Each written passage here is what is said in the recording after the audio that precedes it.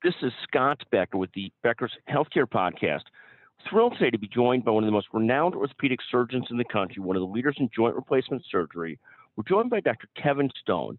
We're going to talk today with Dr. Stone, particularly about a book he's recently authored called Play Forever. And for those of you that are younger, you won't appreciate this as much as we do that are my age, how much more challenging it is to stay healthy and able to play and do the sports you love doing as you get into your, third, fourth, fifth decade of doing so. And Dr. Stone's going to tell us a little bit about how we could continue to do so and talking about the book Play Forever. Dr. Stone, can you take a moment, introduce yourself, and then tell us a little bit about the book that you've authored and so forth? Sure. I'm an orthopedic surgeon here in San Francisco. I treat knee, shoulder, and ankle problems for the last 30 years, focusing on biologic joint replacements as well as bionic, robotically controlled ones, and treat athletes and people with arthritis. We see if our research, I'm also chairman of the Stone Research Foundation here in San Francisco, where we focus on trying to accelerate healing and treat, cure, prevent arthritis. So we have an entire research program around driving healing and treating arthritis.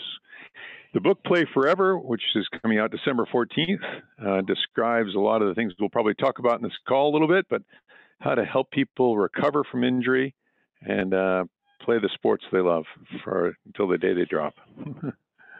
And talk about this. There's, I had not really appreciated, I think, until the last couple of years, this sort of perspective on inflammation.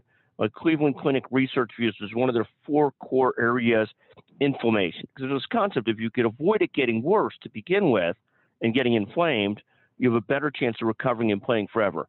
Talk to us a little bit about what are the keys? What are some of the keys to playing forever? Is it stopping inflammation in the first place? Is it inevitable if you're going to be so active into your 50s, 60s, 70s, and so forth? How do you, put yourself in a spot to play forever? So inflammation, as you bring up, is a two-sided coin where you need inflammation to recruit the body's own stem-derived repair cells to the site of injury to stimulate the healing response. On the other hand, chronic inflammation, where tissues are inflamed and hypervascular and hypercellular over a long period of time, is a negative, as it tends to break down tissues and lead to a degradative environment. But to answer your question, what are some of the keys to playing forever? It's number one, identifying injuries early and repairing them. So a good example of that is the meniscus, the shock absorber inside people's knees. And so many of your listeners have torn that meniscus, and a surgeon, and either they then lived with it for years and it acted like a windshield wiper inside their knee joint, creating arthritis, or a surgeon, well-meaning, went in and took out the torn tissue. And unfortunately, that leads to forced concentration and wear and tear of the joint over time. And so if patients could only treat those injuries with more modern techniques, repair, regenerate, and replace those damaged tissues the moment they're injured, then the likelihood is the joints will go on and last for a lifetime. So people always ask, hey, doc, can I run? And the answer is you can run forever as long as you don't have an injury. But once you have an injury, you change the mechanics and the biology of the joint. And we're passionate about solving those issues immediately when they occur. And talk about this issue of the arthroscopy and so forth. I certainly have heard from countless friends, colleagues, others that have sort of worn out their ability to do arthroscopic surgery on their knees because they've just cut so much tissue already, or they've done too many cortisone shots. Talk about that and how that works and why that's the case. Why cortisone shots aren't a constant answer for everything. Why you can't constantly do arthroscopic surgery and how you end up taking away too much tissue. Talk about that a little bit and what are some of the better answers? So 2 subjects there. One, cortisone. That's an easy one because we've all learned that cortisone damages the tissues that we're trying to save. Cortisone shuts down tissue healing. Cortisone inhibits cell metabolism. And so everywhere where we used to give cortisone shots, we now give anabolic shots. We want to stimulate the tissues to heal. And we'll talk about those different types of anabolic injections. And then on the arthroscopy side, well, classic, as people referred to as arthroscopic cleanups, where surgeons would go in and take out the damaged tissues, We would prefer that surgeons use arthroscopy, which is a great tool, but to go in and repair and replace the damaged tissues rather than just take them away. Thank you. And how do you repair, replace? What is the current status of biologics? I know it's sort of been all over the board. At one point, it was viewed as sort of like, is this really a thing? Then it's become more mainstream, but there's still a whole mix of attitudes about regenerative medicine, about biologics and so forth. Tell us what the current lay of the land is. So two big subjects there.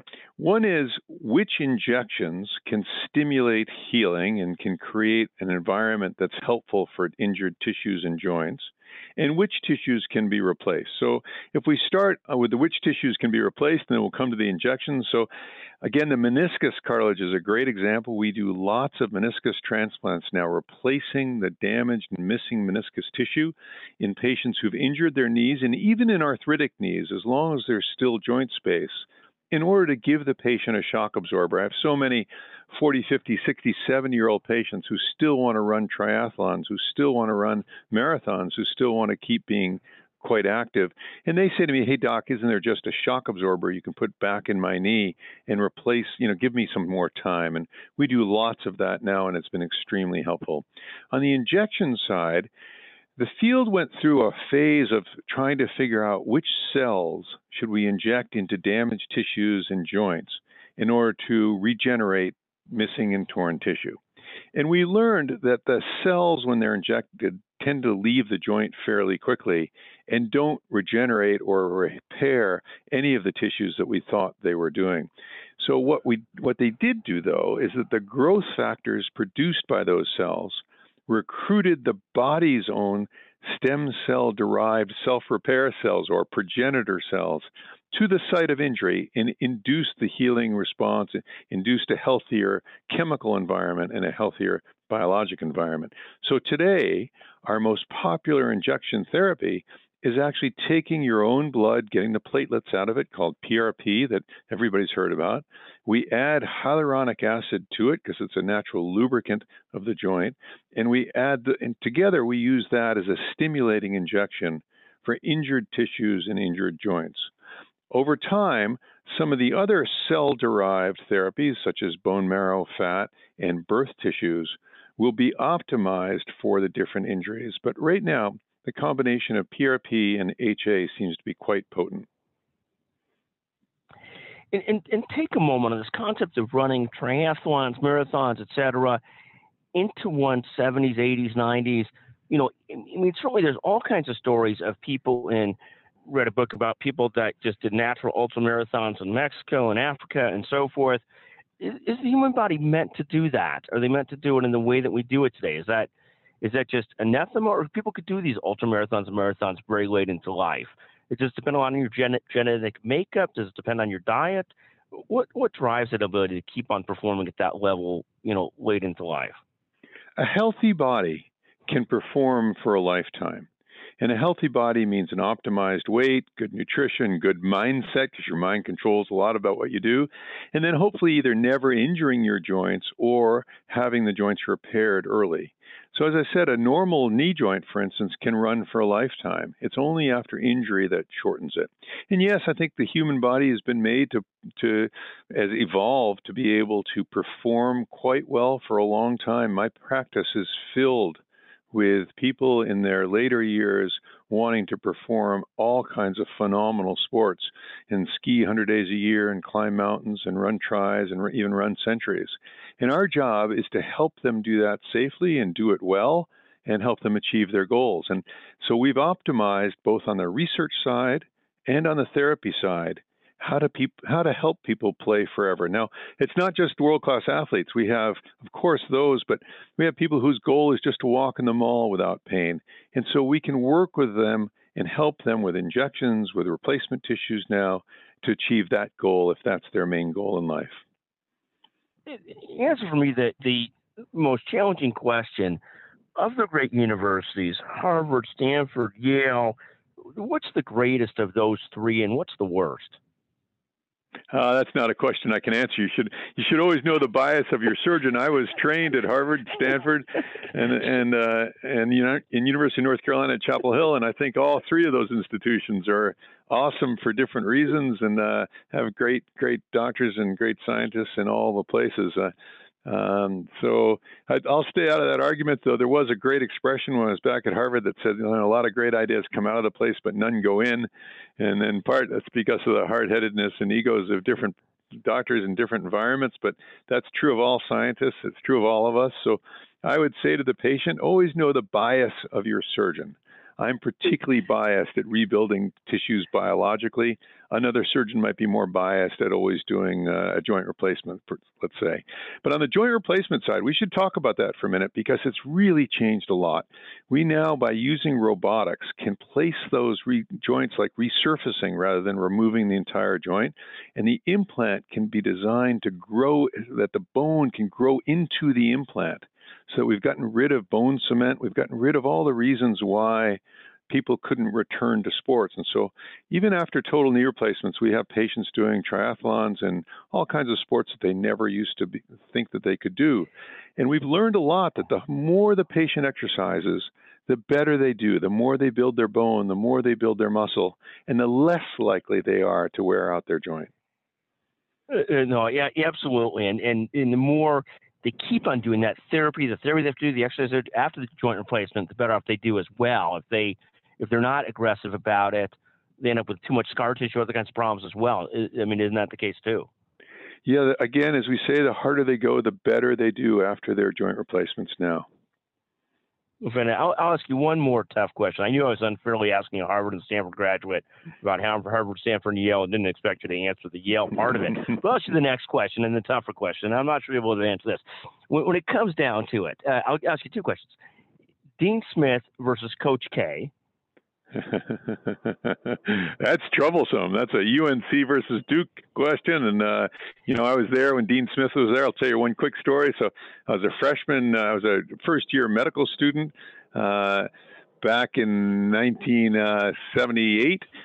Friend said, "Hey, let's go watch a basketball game." And so I said, "Okay." I didn't really know what the ACC was. We went down, and on the court there were these guys named Jordan, Worthy, Perkins. And I turned to the guy and said, "Hey, these guys are pretty good." Amazing, right? Amazing. Talk about that. Talk about, there's this constant dialogue, and I'm a Chicagoan, so to know the bias is to know that it's a Michael Jordan bias. But there's this constant dialogue about Michael Jordan versus LeBron. Do you want to weigh in on that? Do you want to avoid that? That's such a loaded question today. You're welcome to avoid it. No, listen, they're really very different players. LeBron is a freight train on the basketball court with phenomenal talent at the same time. Michael just had a better smile. He engaged people more in the sport the same way Steph Curry does a little bit. And I think people respond to an athlete who smiles. And let me tell you a little bit that's true as a patient going into surgery. The patient who's smiling, pre-op area, going into surgery with a happy attitude, the surgeon does better, the nurses do better, the anesthesiologist does better, and the outcome is better. And so in the same way athletes get identified with who's better or who makes you feel good, a smile makes the patient and all the people around them feel good, and everybody does better. And there's great science behind that, isn't there? I mean, there's this great science about these ultramarathoners in Mexico that, one of these lost tribes that enjoy themselves, they smile, they meditate as running. And that ease at which doing it is so different than some of us that grind through it, which is not a prescription for success. That mental attitude is so important to everything, isn't it? It really is. It drives your outcome, it drives your happiness, and it improves the lives of everyone around you. Dr. Stone, what a pleasure to visit with you. Congratulations on the new book, Play Forever. Where can people get copies of the new book, Play Forever? Where can they buy it? Where will it be available? On Amazon. It'll come out December 14th. You can see it there. And an audiobook will come out a few months later. And in that book, Play Forever, we really try to describe these principles of how to help people stay injury-free or recover from injury, and fundamentally how to play forever. Now, one of the great challenges, Dr. Stone, is you have this very disciplined mind, and you keep on coming back to the core of what you do, which is, trying to improve the body so people can play forever, really your life's mission. And I keep on losing discipline and asking you questions that are ridiculous. I was going to ask you one more. You mentioned it's going to be available on Amazon. Are you a bigger Jeff Bezos or Elon Musk fan? Elon Musk is just an awesome, brilliant, odd guy. And Jeff Bezos, when you read his book, you realize that the guy was brilliant in business. And is maybe some of his personal life decisions you don't admire, but his business principles drove the company to achieve phenomenal success and to help people get products in ways they've never gotten them before. So the two of them are titans in my mind, and I admire them both quite a bit. I appreciate you indulging me with these silly questions, but are fascinating to me to go with the great study of what you do. What a pleasure to get to visit you, Dr. Stone. A true pleasure. Thank you very much for joining us, and good luck with the book. Take care. Thank you. Bye-bye.